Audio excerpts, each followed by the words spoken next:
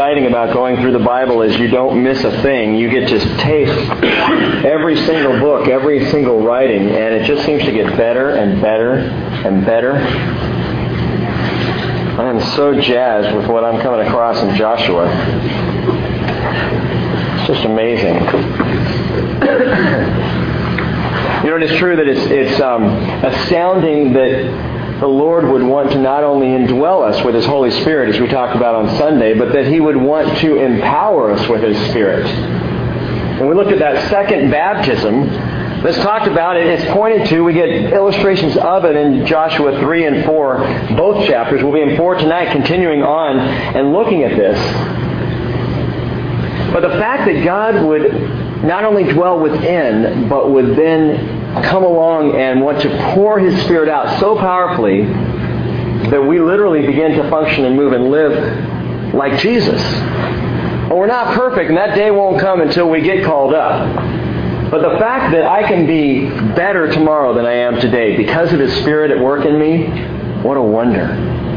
What a great measure of hope, because if it's left up to me, it's not looking good. But with His Spirit active in me, I can do things that I cannot do otherwise. I can be engaged in the conquest, as it were. The people of Israel are in the conquest of the promised land. I am in the conquest of the promises of God. As my faith grows and develops, as your faith grows and develops, we are taking possession, again, of those promises. We are moving forward into the land. Oh, not the promised land, but the land of promise. The guarantees. Throughout Scripture we're told that He molds us and changes us. He sanctifies us and consecrates us and makes us new. And it is a process and it is a journey. And it's not something that I just come to instantaneously and I'm all done. I find a nice comfy place in a church and sit down and I'm done until Jesus calls. Not at all. It is a constant battle forward that I'm called to. And Sean, I just noticed your hat and I want it. The In-N-Out Burger hat. If you've never had an In-N-Out Burger out of California, these things are like to blow your mind, die for. Best burger in the world. And they do. They're Christian and they have Scripture on the inside of the little cups. I found that out. Lost my Coke looking at it because it's on the bottom there. Poured out. But anyway, sorry. See, this is the thing. We live in the flesh. We move by the Spirit. And we can even talk in the Spirit. And suddenly the flesh catches my attention. And it's In-N-Out Burger time. This is the life we live. And David, I got to say to you again, I want to say it to all. David, I asked how he was doing. He said, I'm selfish. And I said, well, welcome to the Christian walk. That's what we are. And it's that interesting balance, that recognition that we are still in the flesh. That keeps us humble. But we are empowered by the Spirit, which gives us great joy and hope. Joshua chapter 3 and chapter 4, the children of Israel finally are crossing into the land of promise. And they must have thought about it often. During their 400-year sojourn in Egypt, when they were down there, they must have been thinking, I wonder what the land that our forefather Abraham lived in was like, and Isaac and Jacob. I wish we could get back there rather than be in this place here, this Egypt. They had to hope for it during their wilderness wanderings. They knew they were wandering. There was a punishment there. They knew everybody of the generation that rejected God had to die out. And so they wandered, but they wandered with hope. And that hope led them through as they considered, we're going to someday get to that promised land. We know they camped near the promised land for an extended period of time, but now they're back. And God wants them to retake the land that He had already given to them, that already belonged to them. It's already their possession. I've said this before. I just want to make sure the point gets home. It's already their possession, but now they have to take possession of it. And I've used this example 2 or 3 times before. It's the presents under the tree. The Christmas presents are there. They're labeled. It belongs to that person. But that person's got to open it up to take possession of what already has been given to them. And so Israel is coming into the land. And as they cross the Jordan River, we witness what we could easily call their second baptism. We piggyback off of what Paul said in 1 Corinthians 10:2, where he compares the Red Sea to baptism.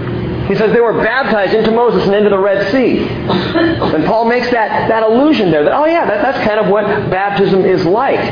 When I give my life to the Lord and I step out in obedience and I'm immersed, I'm talking about water baptism. I'm immersed into that water. Peter said in Acts 2:38 and 39 that the promise is for anyone who repents and is baptized. You get baptized and you receive the presence of the Spirit. Now, thinking about this a little bit more from Sunday, you might say, well, I was never baptized. I was never immersed, and yet I'm pretty sure I've got the presence of the Holy Spirit in my life. And that's because the indwelling of God's Spirit is connected to, but not necessarily limited to, water baptism. Peter says, you want to know that you've got the Spirit dwelling within you? Get baptized. It's a guarantee. That way you will know. It doesn't mean that you have to be to get the indwelling of God's Spirit, but it's guaranteed that you will if you do that. And so for those of you who say, well, I haven't been immersed, but I know I've got God's Spirit in my life, I say, terrific, get immersed. God will do it different ways with different people. You see that throughout the book of Acts. Some are baptized and receive the Spirit right then. Others are not baptized, and they receive the Spirit, and then they get baptized. So there's a connection there, but it's not a limitation. So just don't think of it that way. I've talked to people in the past who have said, well, so you're saying I'm not really a Christian, so I'm baptized. No, I'm not saying that. You're a Christian when God calls you a Christian, period. But He also invites us, calls us, commands us to be baptized. The first baptism, water baptism. Turn in your Bibles quickly. Keep your finger over there at Joshua 4. We're going to come back to it. But before we even open it up, Acts chapter 19. Acts 19. And there's just a few things I want to say off of what we talked about on Sunday. And if you weren't here on Sunday, it's okay. This will still make sense to you. But a couple things that I want to clarify that we talked about on Sunday. Acts chapter 19, verse 1. Shows us two things that happen very close together. They're closely related, but they are separate things in this experience that Paul has when he comes to Ephesus. It says in verse 1, chapter 19 of the book of Acts, it happened that while Apollos was at Corinth, Paul passed through the upper country and came to Ephesus and found some disciples. And he said to them, did you receive the Holy Spirit when you believed? And they said, no, we've not even heard whether there is a Holy Spirit. That's new news to us. Well, we believe. We didn't receive, though. So Paul says, verse 3, into what then were you baptized? And they said, into John's baptism. So they had gone down to the Jordan, and John the Baptist baptized them. Well, that was a baptism of repentance, of preparation for the coming of Messiah. But that was not a baptism into Christ Jesus. When you're baptized into Christ, that's where that point of the indwelling Spirit is connected. And Paul said in verse 4, John baptized with the baptism of repentance, telling the people to believe in Him who was coming after him, that is, Jesus. And when they heard this, they were baptized in the name of the Lord Jesus. Watch what happens. And when Paul had laid his hands upon them, the Holy Spirit came on them, and they began speaking with tongues and prophesying, and they were in all about 12 men. Why is this story here? Two things happen. Very close together, but they're two separate events that are going on here. Paul indicates that if someone is baptized into Jesus, they should at that time at least have the presence of the Holy Spirit. He says, did you receive the Holy Spirit when you believed? They said, no. He said, well, how were you baptized? Because if you were baptized into Christ, you should have received the Holy Spirit, but they didn't, because they weren't baptized into Christ. So it says, get baptized into Christ. That's taken care of. But then, after they're baptized, Paul lays his hands on them, and the Bible tells us specifically that the Holy Spirit came upon them. And this is the distinction we made on Sunday morning. There is the presence of the Spirit in the believer's life, the presence, but there's also the power of the Spirit. Different thing. Acts chapter 1, verse 8, Jesus says, you will receive power when my Spirit comes upon you. That's different than presence. By the way, the Lord wants you to have both. And it's not an either or, and it's not some get it and some don't. God is saying, I want to give you the power to live this life. I want to give you power to be my witnesses. I want you to live with power so that you can function the way I've created you to function. So that you can live a life that is pointed toward my return. So there's a baptism of presence and a baptism of power. In Joshua 3 and 4, as Israel crosses a second body of water, not the Red Sea, but this time the Jordan River, we see in it a type of the power of the Holy Spirit. It's a really interesting, the more I think about this and process it, the more interesting it is. You've got a sea, the Red Sea. They go into the sea. They don't do anything. The Lord parts the sea. They just go in. And it's done for them. And they go in, and that's a picture of the first act of baptism, but the baptism of the Spirit. How interesting that the second time Israel crosses a body of water, it's a rushing river. What is it that Jesus said? He said, out of you are going to flow waters, living waters. They're going to flow from out of you. I'm getting a little ahead of myself here, but I get excited about this. The Israelites didn't have to cross the Jordan River. Did you realize that? This was not a make it or break it travel plan. God could have just as easily taken them around to the west, up along the Mediterranean on what's called an easier road, the King's Highway. And had they taken the King's Highway, they could have come right on into the Promised Land without having to cross any river. God takes them around. First of all, takes them across the Red Sea. They didn't have to do that. They could have gone up around the horn of it and back down around, but they go across it. And then down through Midian and back up, and they wander around, 40 years. But they come to the Jordan, and God parts the Jordan and takes them across there. That Red Sea crossing involving a sea which they crossed as they were coming out of slavery. That's like baptism, isn't it? Now I'm coming out of slavery. I am just fresh out of Egypt. I'm finally out of the world. I believe Jesus, and I'm going to get baptized to proclaim to the world my obedience to Christ. I have been changed. I have been saved. I'm out of Egypt. Hallelujah. But there's more. The Jordan crossing involves the rushing river which they crossed as they were coming into promise. I'm baptized as I'm coming out of Egypt. The Holy Spirit comes upon me as I'm coming into promise. It's an amazing, wonderful distinction. I encourage you to continue to look at that and consider these two bodies of water and the symbolism here. First, baptism, symbol of salvation from the old life. The second, about coming into promise. The Red Sea was still. It was a still sea, picturing a moment in time. The Jordan River is flowing, picture of something that's ongoing, that's dynamic, that's a continuation. And the waters continue coming down. Same thing with the Holy Spirit in our lives. He is dynamic, ever-growing, ever-changing. You can be filled with the Holy Spirit. You can receive the power of the Spirit, have a wonderful experience with that, and then have a completely different, more radical experience a year later or 5 years down the line. Because the Holy Spirit is dynamic in how He functions in our lives. And listen, you can have as much or as little as you want. As much or as little as you desire. I said this on Sunday, man. You can come into Christ, you can be indwelt by the Spirit, and you can be comfortable there. And God does give you the freedom to sit back and warm a pew, or a metal folding chair, whatever the case may be. He gives us that freedom. But He offers as much as we want. John the Baptist prophesied of Jesus, saying in John chapter 3, verse 31, He who comes from above is above all. He who is of the earth is from the earth and speaks of the earth. John's talking about himself. Man, I'm just flesh. But He who comes from above, He is over all. He says, He who comes from above is above all. What He has seen and heard, of that He testifies. And no one receives His testimony. People aren't going to listen to Him. But John goes on and says, He who has received His testimony has set His seal on this, that God is true. For He whom God has sent speaks the words of God, speaking of Jesus, for Jesus gives the Spirit without measure.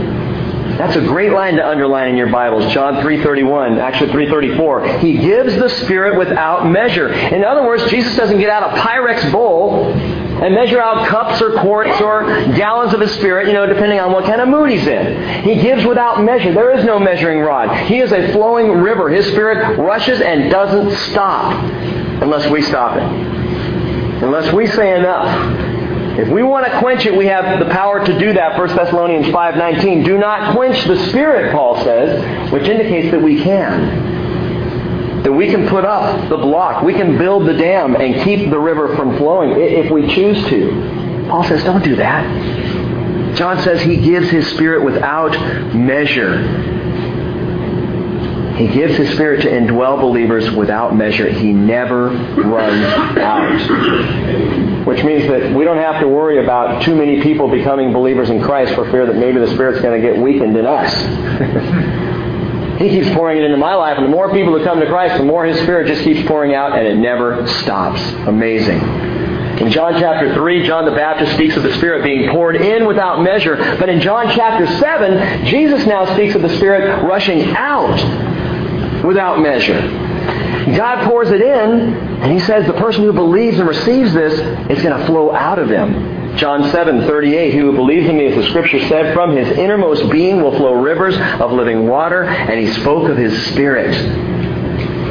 So the Lord gives of His Spirit without measure like a great sea into the lives of believers, but He desires to overflow like a rushing river out of the lives of believers. And that's the dynamic of His Spirit. How do you know? How do you know when someone is truly Spirit-filled? And that's a question that kind of goes around in the church, and there are different churches have different ideas. Some churches say the way you know someone's Spirit-filled is if they speak in tongues, and if they don't speak in tongues, they're not Spirit-filled. Paul says all do not speak in tongues, do they? All do not do miracles, do they? All do not heal, do they? Now, my position on this, personally, is that speaking in tongues is not the mark of whether or not you're filled with the Holy Spirit. It's one. It's an example. It's a gift. But it is not the mark. What is the mark? How do you know? How do you know if you're truly filled with the Spirit? Or if someone else is? I mentioned 3 things on Sunday. First off is when the form of the Spirit is showing. When the form of the Spirit is showing in your life. What's the form of the Spirit? Jesus. Because Jesus is the most Spirit-filled person who ever walked the face of the earth. So if you're looking like Jesus, chances are you're Spirit-filled. Because He was. Because He is the picture of a Spirit-filled person. Luke says he returned to Galilee in the power of the Spirit. And when He was baptized and the Holy Spirit came down upon Him. So when the form of the Spirit is showing, there's a good indicator. Secondly, when the fruit of the Spirit is growing. The form of the Spirit is showing, that is, I'm looking more and more like Jesus, but the fruit of the Spirit is growing. What fruit? The love, joy, peace, patience, goodness, kindness, gentleness, faithfulness, self-control. Paul says, that's the fruit. If it's growing in your life, are you more patient this year than you were last year? Fruit of the Spirit's growing. Are you finding it easier to love people even when they're complete jerks?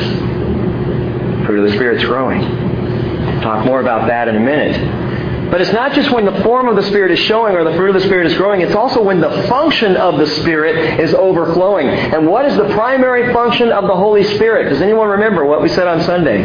The primary function, the primary reason the Spirit is given. Witnessing. You will receive power so that you can be my witnesses, Jesus says. That's why I'm pouring out my Spirit. So that the world will look at you. And by the way, witnessing doesn't necessarily mean door knocking. It doesn't mean standing in line at Safeway and saying, hey, by the way, come to church on Sunday. Thanks for my bags and groceries. Witnessing is your lifestyle. You are a witness to Jesus Christ. When you are living, when you're the form of the Spirit, the form is there. When people look at you and you're different, and you're unique, and you're Jesus-like, you are a witness. You can't help it.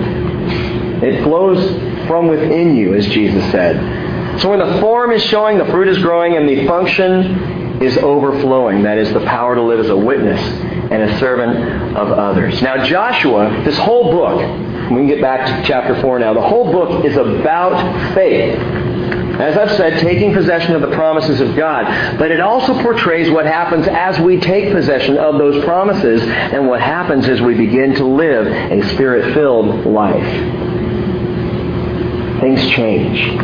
The Spirit moves as we take possession of the promises. Paul listed 3 primary aspects of a believer's life in Christ. 1 Corinthians 13 and verse 13, Paul said it's faith and hope and love. It's so simple. We don't have to complicate it with all sorts of theology and grand ideas about this, that, or the other. Paul says 3 things, faith, hope, and love. If you have faith, hope, and love, those are the aspects of a Christian life. And faith, hope, and love, these 3 things abide. But of course, the greatest of these is love. You look at Joshua, you see this playing out right before our very eyes. Joshua chapter 2, we see a measure of hope. A measure of hope, or a message of hope. It's shared by the spies. If you look at verse 24 of Joshua chapter 2, the spies come back to Joshua and they say, surely the Lord has given all the land into our hands. Moreover, all the inhabitants of the land have melted away before us. This is a different kind of response from the spies. The original 10 spies who went into the land 40 years before said, they're big, we're like grasshoppers. We can't fight this. But these spies come back and they've got hope in their eyes. We can take them. They are scared to death of us. Let's go now. We can do this thing. The Lord has given them into our hands. That's hope. So there's a message of hope that sticks out right there in Joshua chapter 2. Chapter 3, we begin to see a move of faith. This is new for Israel. This is a great experience. Verse 13 of Joshua chapter 3 says, "It shall come about when the soles of the feet of the priests who carry the ark of the Lord of all the earth, rest in the waters of the Jordan. The waters of the Jordan will be cut off, and the waters which are flowing down from above will stand in one heap." But they got to believe. They got to trust it's going to happen. They have to step in, step out, step up in faith. And chapter 3 is all about that stepping forward in faith. So we see this message of hope in chapter 2. We see a move of faith in chapter 3. And now, chapter 4, we see a memorial of love. It took me a while this week to get to this, to see this and understand what's going on in chapter 4. It's a very interesting chapter. For basically it just concludes the crossing of the Jordan. It just concludes that, then getting across and into the land. But something happens here that's amazing and it's interesting. And it's a picture of love. 1 Corinthians again, 3:13, faith, hope, and love. Abide these three, but the greatest of these is love. Love. If I had one hope for tonight, it was that we would center our thoughts on love. That we would try to get our arms around this concept of what does this mean for you and I to love. To be loving in the way that God is loving. And the love that we're going to see in chapter 4 has everything to do with a bunch of stones. What stones, you might ask? Chapter 3, verse 12, there was a little verse that kind of went zipping by on Sunday. Nobody asked me about it. I was wondering if someone would, because it doesn't seem to have any relevance whatsoever to the chapter. Verse 12 in chapter 3 says, "Now then, take for yourselves 12 men from the tribes of Israel, one man for each tribe." And then you read the rest of the chapter and you say, okay, why? What are the 12 men for? What have they to do with anything? Well, remember, the Bible wasn't written originally with chapters. We put those in there. So chapter 4 is just continuing on with what happened in chapter 3, and we're going to see why these 12 men are chosen. Joshua explains it. Let's check it out. Verse 1, Joshua chapter 4. "Now when all the nation had finished crossing the Jordan, the Lord spoke to Joshua, saying, Take for yourselves 12 men from the people, one man from each tribe, and command them, saying, Take up for yourselves 12 stones from here out of the middle of the Jordan, from the place where the priest's feet are standing firm, and carry them over with you, and lay them down in the lodging place where you will lodge tonight." So Joshua called the 12 men whom he had appointed from the sons of Israel, one man for each tribe. And Joshua said to them, "Cross again to the ark of the Lord your God into the middle of the Jordan. And each of you shall take up a stone on his shoulder, according to the number of the tribes of the sons of Israel." And then he says, "Let this be a sign among you, so that when your children ask later, saying, 'What do these stones mean to you?'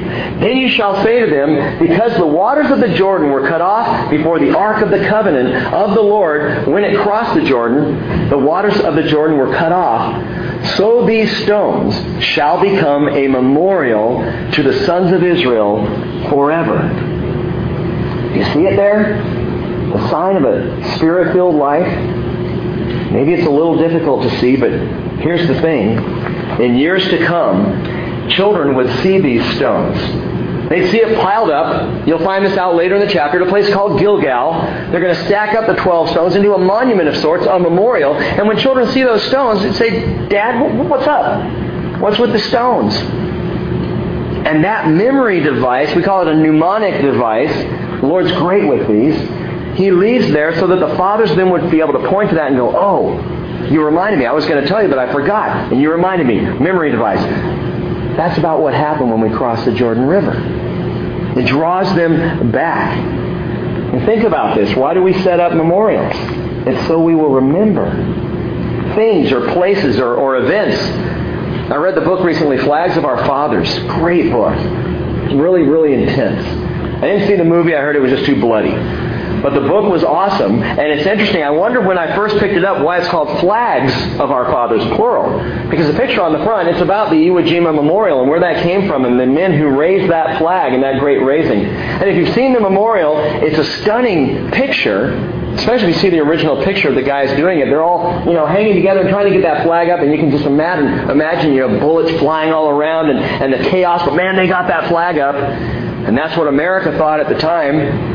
It's only later when they realized that was the second flag they put up, and there was no battle raging at the time. The first flag went up, and some general wanted it. I want that flag. Go up and get that down. Okay, we'll put another one. Get a bigger one. We'll put that up. And there happened to be some photographers on the top of the mountain, and they caught a picture of it.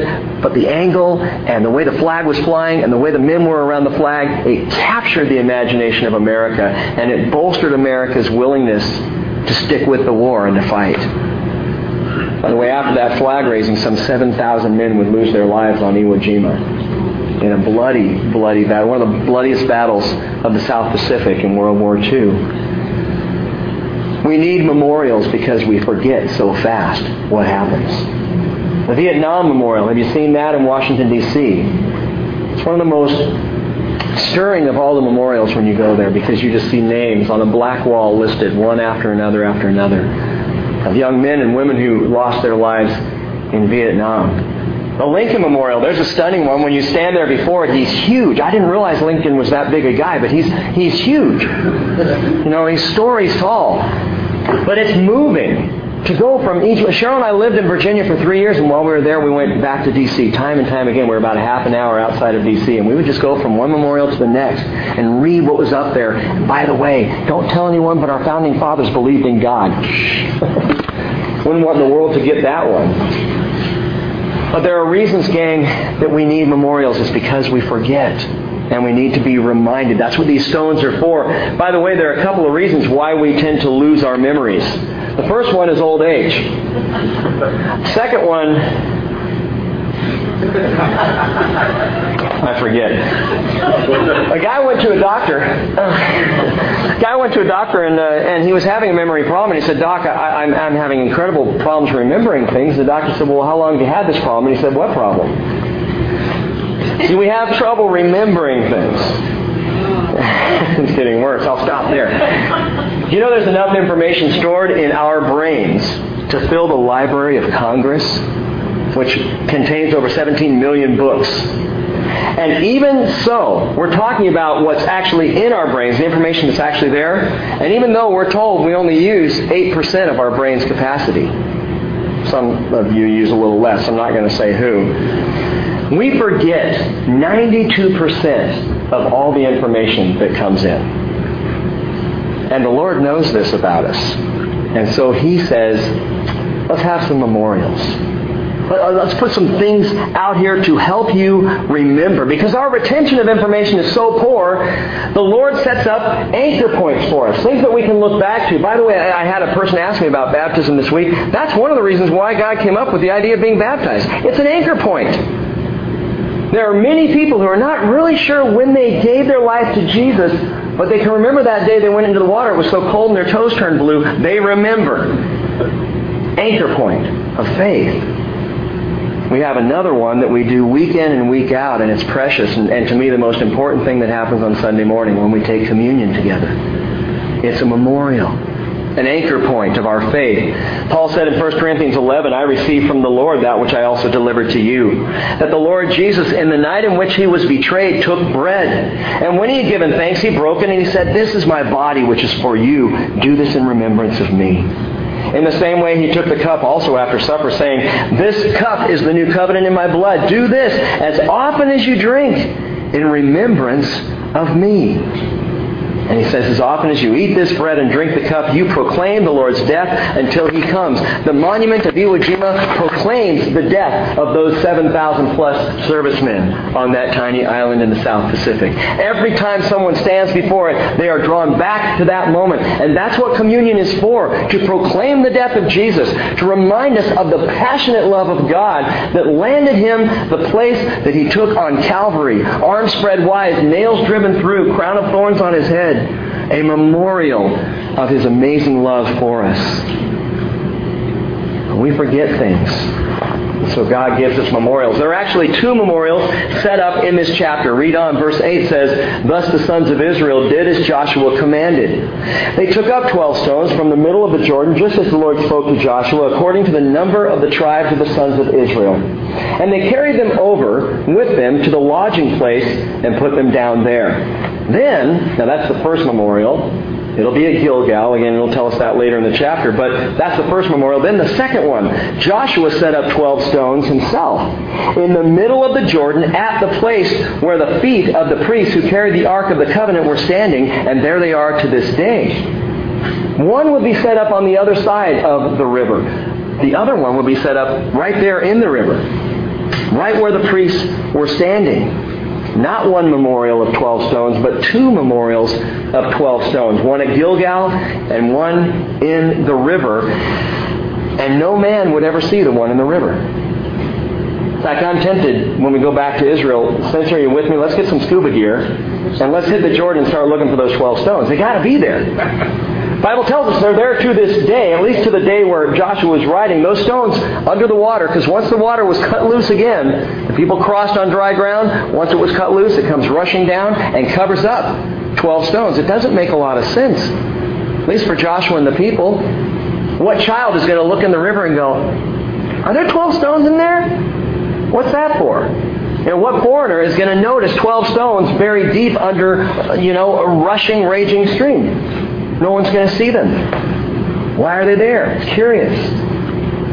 There is, I believe, a reason, and I'll tell you that in a few minutes. Verse 10. For the priests who carried the ark were standing in the middle of the Jordan until everything was completed that the Lord had commanded Joshua to speak to the people, according to all that Moses had commanded Joshua. And the people hurried and crossed. And when all the people had finished crossing, the ark of the Lord and the priests crossed before the people. The sons of Reuben and the sons of Gad and the half-tribe of Manasseh crossed over in battle array before the sons of Israel, just as Moses had spoken to them. About 40,000 equipped for war crossed for battle before the Lord to the desert plains of Jericho. And we got to pause for a moment and once again consider that Reuben, Gad, and the half-tribe of Manasseh. These are, remember, the 2.5 tribes who decided they want to stay on the other side of the Jordan. They don't want to cross. They like the land there. They don't want to come into the heart of the promised land. They want to stay on the eastern side of the Jordan River. And so they plan to do that. But here we see, as they promised Moses, their men in battle array are going to go across first, fight with their brothers, and then come home. But there's a problem here. And it's a numbering problem. Because according to the numbering of men from Reuben, Gad, and the half-tribe of Manasseh, over the age of 20, able to stand and to fight, listed back in Numbers chapter 1, there should be approximately 108,250 fighting men. What does it tell us in the text? How many are there? 40,000. We're short a few, aren't we? Now listen, because there's a spiritual principle here that's huge. That's exactly what happens when we have ties on the other side. When we have things that are important to us on the other side of the river. You see, Reuben, Gad, and half Manasseh, they couldn't send all of their fighting men over. Though they promised they would, they couldn't do it. Why? Because they would leave their wives and children and livestock at total risk. Any other nation could come against and destroy all their stuff on the eastern side. So they had to leave some men there. And so the full force of strength from Reuben, Gad, and Manasseh wouldn't cross. Only 40, less than half, would actually go with and fight with Israel. They couldn't just leave families and flocks and fields completely unguarded. And that's the way it is in our spiritual lives. You either go in with all you have or you don't really go in. Parents, you either go with your children or you're not going. Wives, husbands, you either go with your spouse or you're not fully going because you've got something on the other side. You've got something that's outside of the land of promise that you're still connected to that you've got to take care of, and that keeps you from fully going forward in the Lord Jesus. If you're going to go hard or go home. Bring it all with you. It's taken me... Well, Corey is 16 now. It's taken me 16 years to learn this about my own children. I can't go anywhere I'm not willing to bring them. If Reuben and Gad and the half-tribe of Manasseh, if they brought their families with them, how much harder would they be willing to fight? If their whole family's there, if everything they own came across with them, they would pour themselves into battle, and all 108,250 men would have been there fighting with Israel, but they weren't.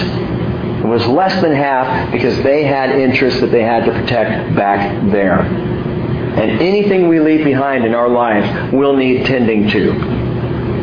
Which is why Paul says in 2 Corinthians 6:14, do not be bound together with unbelievers.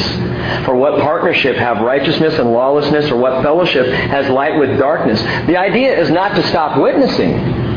The idea, Paul is not saying don't associate with unbelievers. We have to associate with unbelievers because we want to bring the message of the gospel. But he says don't be bound together with them. And that's often applied to marriage, but he's not even talking about marriage. In fact, I've seen more damage done in business partnerships where one was a Christian and one was not. Damage done in friendships where one is a Christian and one is not. And yes, in families where one is a Christian and one or more are not. And the concern is back across the Jordan. And the encouragement for us is to grab hold of every single thing that we have in our lives and bring it with us.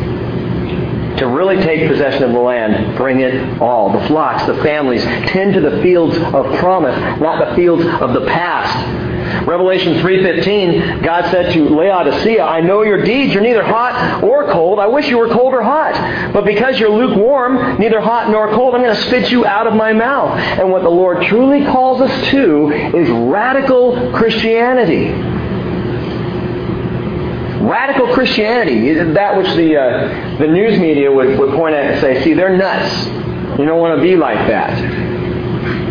I'll tell you something, and this may sound a little odd, but I have a degree of respect for radical Islam.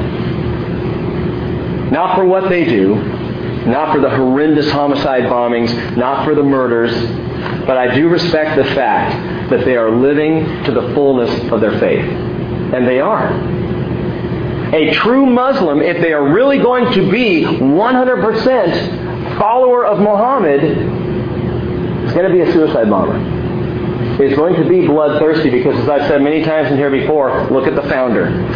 Of any religion, go back to the founder and see what that person was like. And live like that person, and then you will be fully accepting your faith. We do the same thing with Jesus Christ, and what happens? We become more loving. We become more compassionate. We become more self-sacrificing. We're not like a homicide bomber who kills himself to kill others. No, we would sacrifice ourselves to save others. That's what Jesus did at Calvary. That's radical Christianity. It's taking all that I have and going forward with it and saying, I'm going to live my life for Jesus. My children, Keith Green had a great song, and it was one that I prayed early on when Corey was itty-bitty. I pledge my son to heaven for the gospel. I pledge my wife to heaven. Not wives, that may sound a little arrogant. I'm just saying that as a husband, I will do everything that I can to see that my wife pursues the gospel as well. I would hope she would pray the same for me. And she does. I pledge my daughter to heaven for the gospel. I pledge, as much as it relies on me or depends on me, everything that I have control or authority over in my life to go forward for the sake of the gospel of Jesus Christ. Radical Christianity. Look at the founder. Live like the founder, Jesus Christ. And by the way, speaking of the founder, look at verse 14. Another one of these great Joshua-Yeshua parallels. On that day, the Lord exalted Joshua in the sight of all Israel, so that they revered him just as they had revered Moses all the days of his life. On what day? On the day Joshua stood in the Jordan River. What happened on the day Jesus stood in the Jordan River?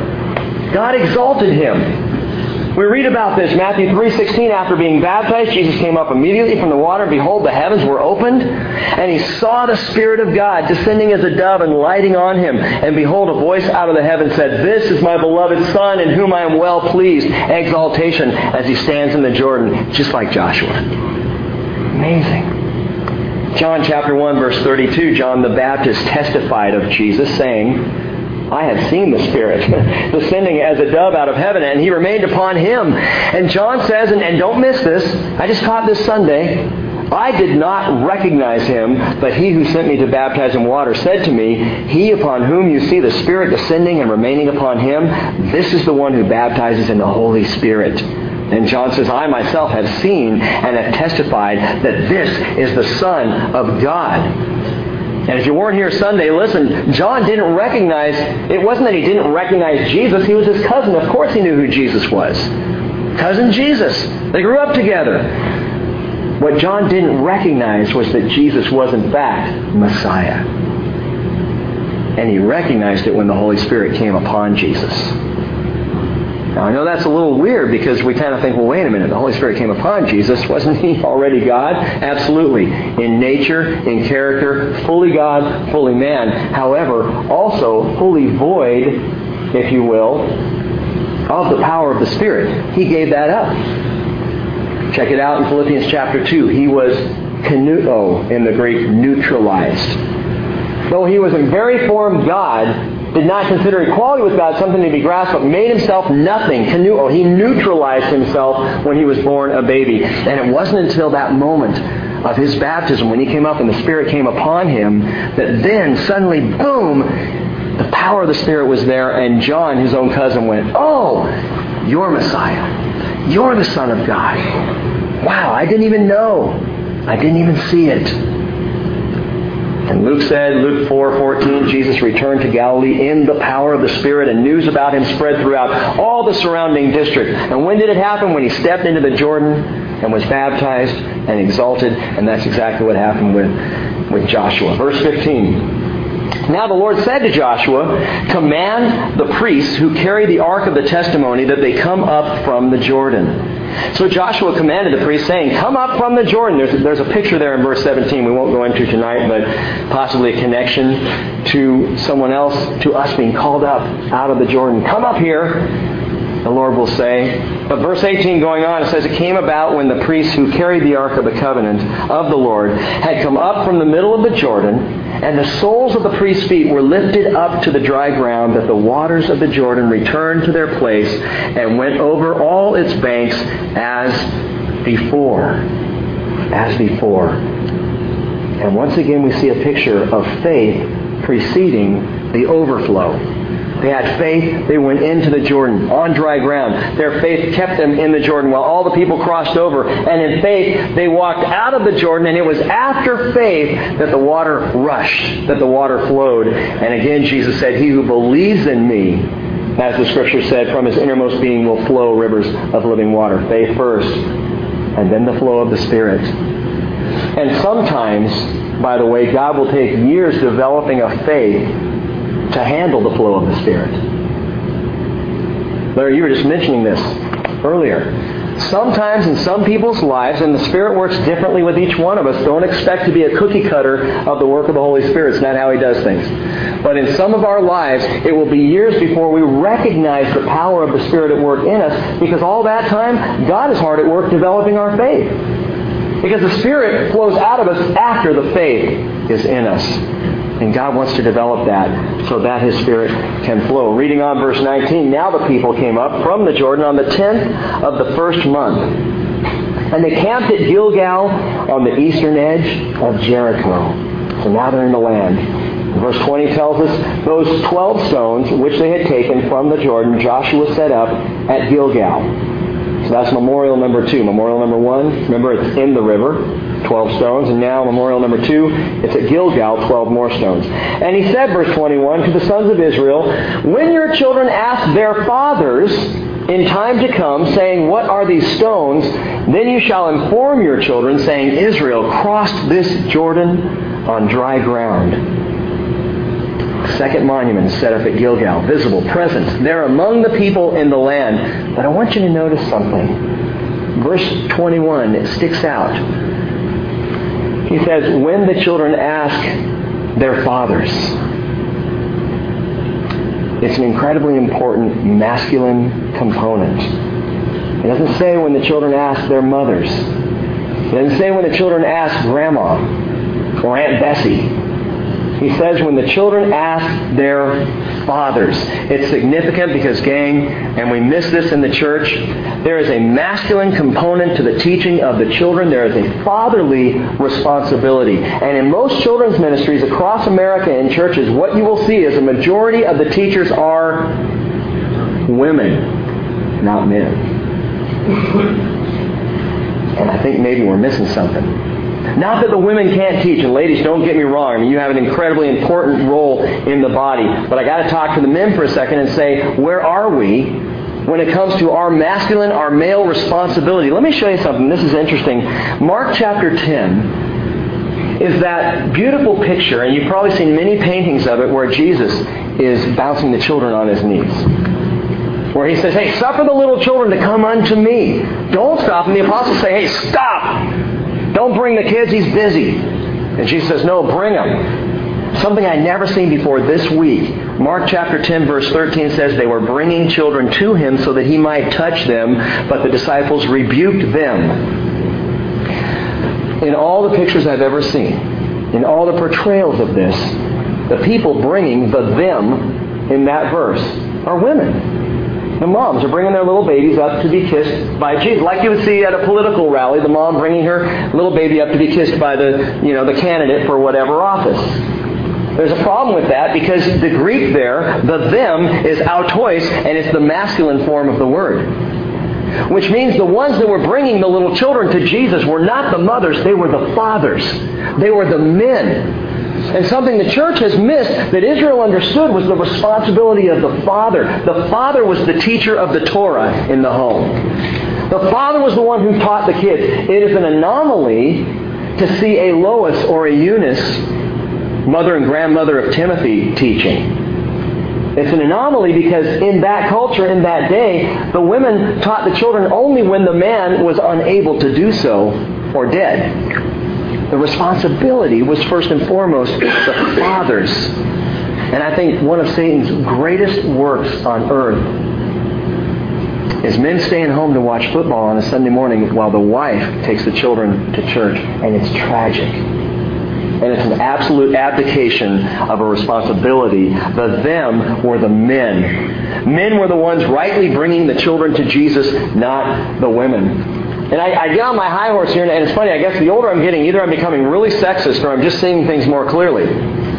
But we were at a presentation in my son's school just last night, a nativity thing at Oak Harbor Christian School, and it was really cute. And they had up on a big screen while the kids were singing the songs, they had pictures they had taken that told the nativity story, and it was children from the school dressed up as Mary and Joseph, and they had the little baby Jesus and the shepherds and the three wise men and all that. The Bible doesn't say three. That's another thing for another time. But they're all there, and I noticed, and it is like this everywhere you go. The angels were little girls. And man, were they cute. Little sparkles on their cheeks, and they had the little, thing above the head and the little white wings and little white outfits. And I'm looking at these little girls, and I think that's really cute, but I don't think I've ever heard an angel in the Bible described that way. A cute little girl. Where is the masculinity in Christian faith? Tell you what, not only was Jesus the most spirit-filled man who ever walked the face of the earth, he was the most manly man who ever walked the face of the earth. He was a stud. And he was trying to teach his apostles to be the same thing. Don't tell the children to go away, guys. Be men. Invite the children in. So for what it's worth, you fathers, and those of you who will be fathers one day, don't usurp that. Don't give it up. When the children were told, ask their fathers in time to come, saying, what are these stones? And ladies, if you're already married, would you encourage your husbands to the role that they've been called? And if you're not married yet, would you look for a man who is really a man of God, who considers it important enough to take an active role in teaching Jesus to the children? And by the way, I'll throw that out. Any of you men who want to get involved in a precious and highly important ministry at the Bridge, get involved in children's ministry. Go teach on Sunday morning. Gather little kids around you and teach them. And you'll have a dramatic impact in their lives. Well, what are we to teach them? Verse 23. It says you're going to teach them this. The Lord your God, verse 23, dried up the waters of the Jordan before you until you had crossed, just as the Lord your God had done to the Red Sea, when He dried it up before us until we had crossed. And verse 24, that all the peoples of the earth may know that the hand of the Lord is mighty, so that you may fear the Lord your God forever. And that's the message of the Jordan. And the message on the lips, by the way, of the Spirit-filled believer is that you may know that God is mighty, that you may know that He is God over all the earth, that the hand of the Lord is mighty, that you may fear Him, that you may come into a relationship with Him. A Spirit-filled believer is the one who is going to be preaching Jesus, talking about Jesus, and introducing the mighty hand of God to this world. Now, 12 stones. Look at this chapter, 2 different memorials, 12 stones in each one, 12 in the river, 12 at Gilgal. Now I want you to process this because it goes back to where we started. The idea of love is bound up in these memorials. 12 are in the river. 12 are at Gilgal. One monument is unseen. The other monument is seen, but in each case, the 12 stones are packed together as a monument. They're packed together. 1 Peter chapter 2, verse 4 says, coming to him as to a living stone, which has been rejected by men, but is choice and precious in the sight of God. You also, as living stones, are being built up as a spiritual house for a holy priesthood, to offer up spiritual sacrifices acceptable to God through Jesus Christ. What is the sign of someone who has crossed the Jordan? What is the sign of someone who is Spirit-filled? Listen, the sign is both seen and unseen. The evidence is something that's visible and tangible. The evidence is also something that is invisible and intangible. It's both. And it's love. Because love in our lives is both visible and tangible, like the 12 stones at Gilgal, and love in our lives is invisible and intangible, like the 12 stones under the river that nobody would see, but the Spirit would keep flowing over. The water would keep flowing over time and time again, working those stones, softening those stones. In 1 Corinthians chapter 12 and chapter 14, Paul describes and defines and gives doctrine related to the gifts of the Spirit. Those are the two chapters that are most full, I guess, of the Spirit, you could say, of any of the chapters in the Bible. Paul just goes on and on. He talks about prophesying, and he talks about praying, prayer languages, praying in tongues, and healings and miracles. Chapter 12, chapter 14, it's all there and it's packed in. And then he stops right in the middle and he injects something. Turn in your Bibles to 1 Corinthians 12.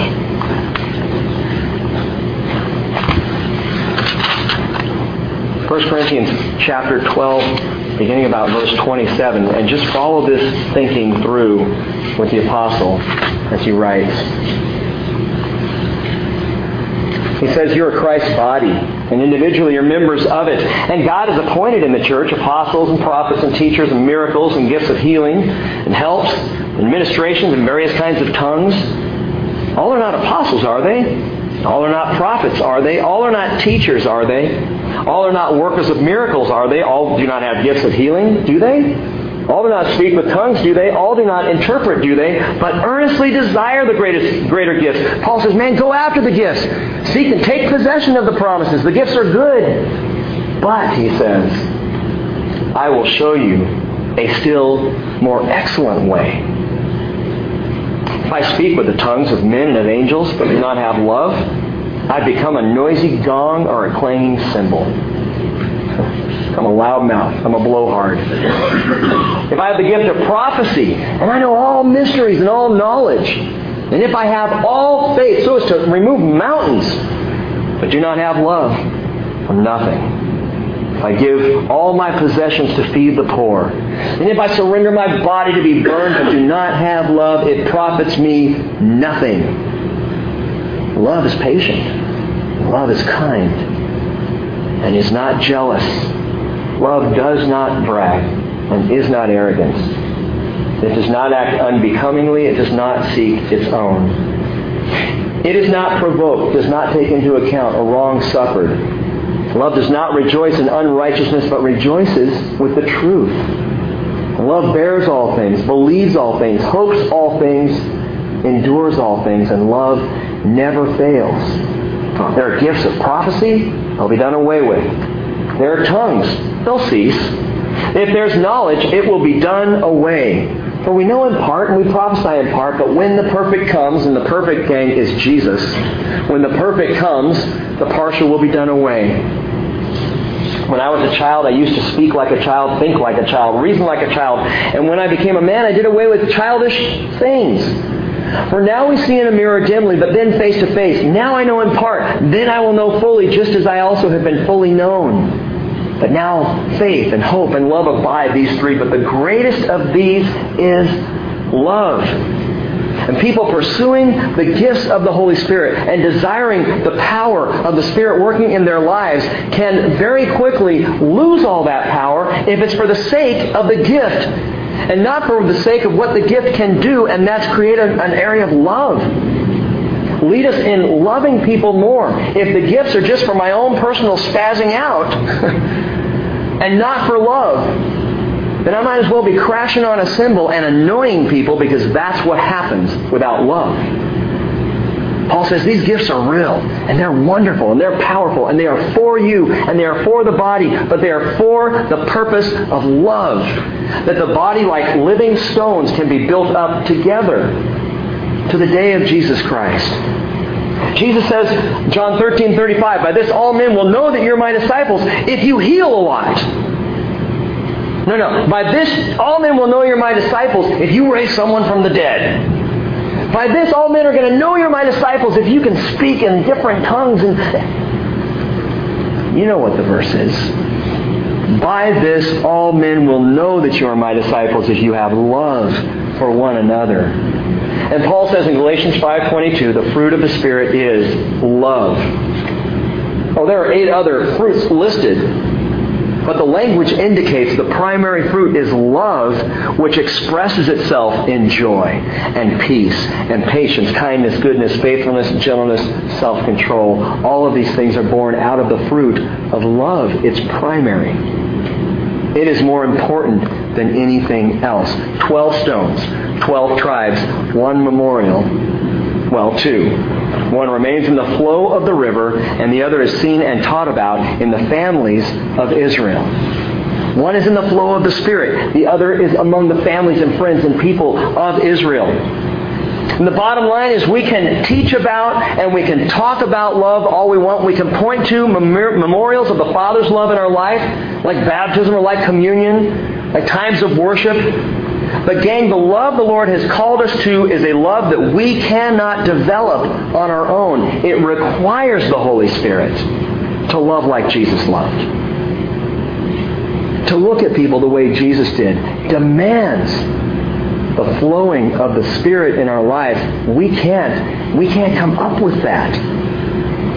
It requires the flow of the Spirit in the secret places of our hearts. And we can force it and we can fake it for a time. But ultimately we will be seen for what we are. And that's charlatans who really don't love. We're just pretending without the Holy Spirit. Because the true flow of love is a supernatural thing. Paul says in Ephesians 4 verse 1, therefore I, the prisoner of the Lord, implore you to walk in a manner worthy of the calling with which you have been called, with all humility and gentleness, with patience, showing tolerance for one another in love, being diligent to preserve the unity of the Spirit and the bond of peace. And yet we see churches splitting apart. We see relationships divided among Christians. We see brothers and sisters turning their backs on one another.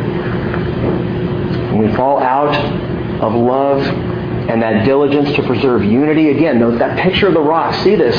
12 stones built up together, unified, one memorial, one monument. That unity of the Spirit and the bond of peace, gang, the unity of love is born in the Spirit. Psalm 133 verse 1 says, behold how good and pleasant it is for brothers to dwell together in unity. That's when the Lord will know you're my disciples, Jesus said. It's like the precious oil upon the head coming down upon the beard, Aaron's beard, coming down upon the edge of his robes, that connection of unity and the oil. And you know what oil is a picture of in the Bible? It is a picture of the Spirit. Because without the Holy Spirit, guess where unity goes? Out the window. We wouldn't be unified. And you know, it's amazing. We probably aren't even aware of how hard the Spirit is working to keep us together, to unify us. Without the Spirit, we'd blow apart in an instant. The anointing of the royal priesthood, gang, it's the oil of the Spirit. And this is the proof of the Spirit-filled life. More than any other proof you can possibly consider, it's love. Like the memorials of Gilgal and Jordan, love is seen and love is unseen. It's seen in the actions, but it's also unseen in the motives, the hidden places of the heart. Oh, I can say I love you all I want, but I alone know if that's a true statement. And I alone know if the Spirit is working it out to teach me how to truly love someone who I'm saying, I love you, but in my heart I'm going, because I have to. And the Spirit's saying, no, not because you have to. I'm going to make it a want to. I'm going to make your statement of love, your outward action, your Gilgal, if you will, your Gilgal love, I'm going to make it Jordan River love. Deep inside, where no one sees it, you're going to feel it as real and deep, true love. Gilgal is the obvious actions. Jordan, it's the hidden motives. Gilgal is the place of tangible teaching, showing each other and our children how to love. Jordan is the thoughts and the intentions of the heart under the direction of the flow of the Holy Spirit. And again, we can have all the faith and hope in the world. We, like the children of Israel, can have hope we're going to take the land and faith to stand in the river. But if we don't have love, clang, crash, bang, and that's all we've got. Ephesus had faith. The church at Ephesus had hope. It's a powerful, strong church. Book of Revelation, chapter 2, verse 2. When Jesus wrote a letter to Ephesus, but they lacked the key ingredient, the most important thing to Jesus. He said, I know your deeds and your toil and your perseverance, that you cannot tolerate evil men. You put to the test those who call themselves apostles, and they are not, and you found them to be false. And you have perseverance and have endured for my name's sake, and you haven't become weary. Good job, Ephesus. You got faith. You got hope. But this I have against you. You left your first love. The love's not there. And for all the faith and hope in the world, if the love's not there, you're missing the most important component. Therefore, Jesus says, remember from where you have fallen. Ephesus needed to remember, to come back to the memorial, to return to their first love. And by the way, as we take that memorial communion every Sunday together, and sometimes more often in our homes, as we take up communion together, it is a reminder not only of the love of Jesus Christ at Calvary, but of the love He has called us to. So that as we take it with brothers and sisters together, we are sharing in a reminder of the Lord to love each other as He first loved us. Maybe you're like Ephesus. Maybe that's you. You've wandered where the anointing has gone in your life. Maybe the passion that you once had for the Lord seems to be drying up. If there's not love, you're banging on a cymbal. And I've been thinking about this, and rather than pray, Lord, fill me with your Holy Spirit, I think there's a prayer that precedes it that is necessary, and it's in essence saying the same thing. And it's, Lord, teach me to love. Fill me with your love. Give me that ability to love the way you have loved me. And John says in 1 John 4:16, we have come to know and have believed the love which God has for us. God is love. And the one who abides in love abides in God, and God abides in him. Amen. Father, teach us to love.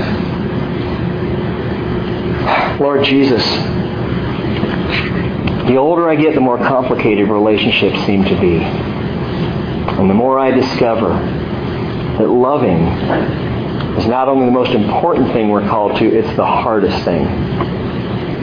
It is so much easier for us, Father, just to kick people out who annoy us or bother us. Just to turn our backs on those relationships that are hard work or stressful. Just to ignore and cut people off. That's easy. And sometimes, Father, I confess to you, that's preferable. But it's not your way, Lord.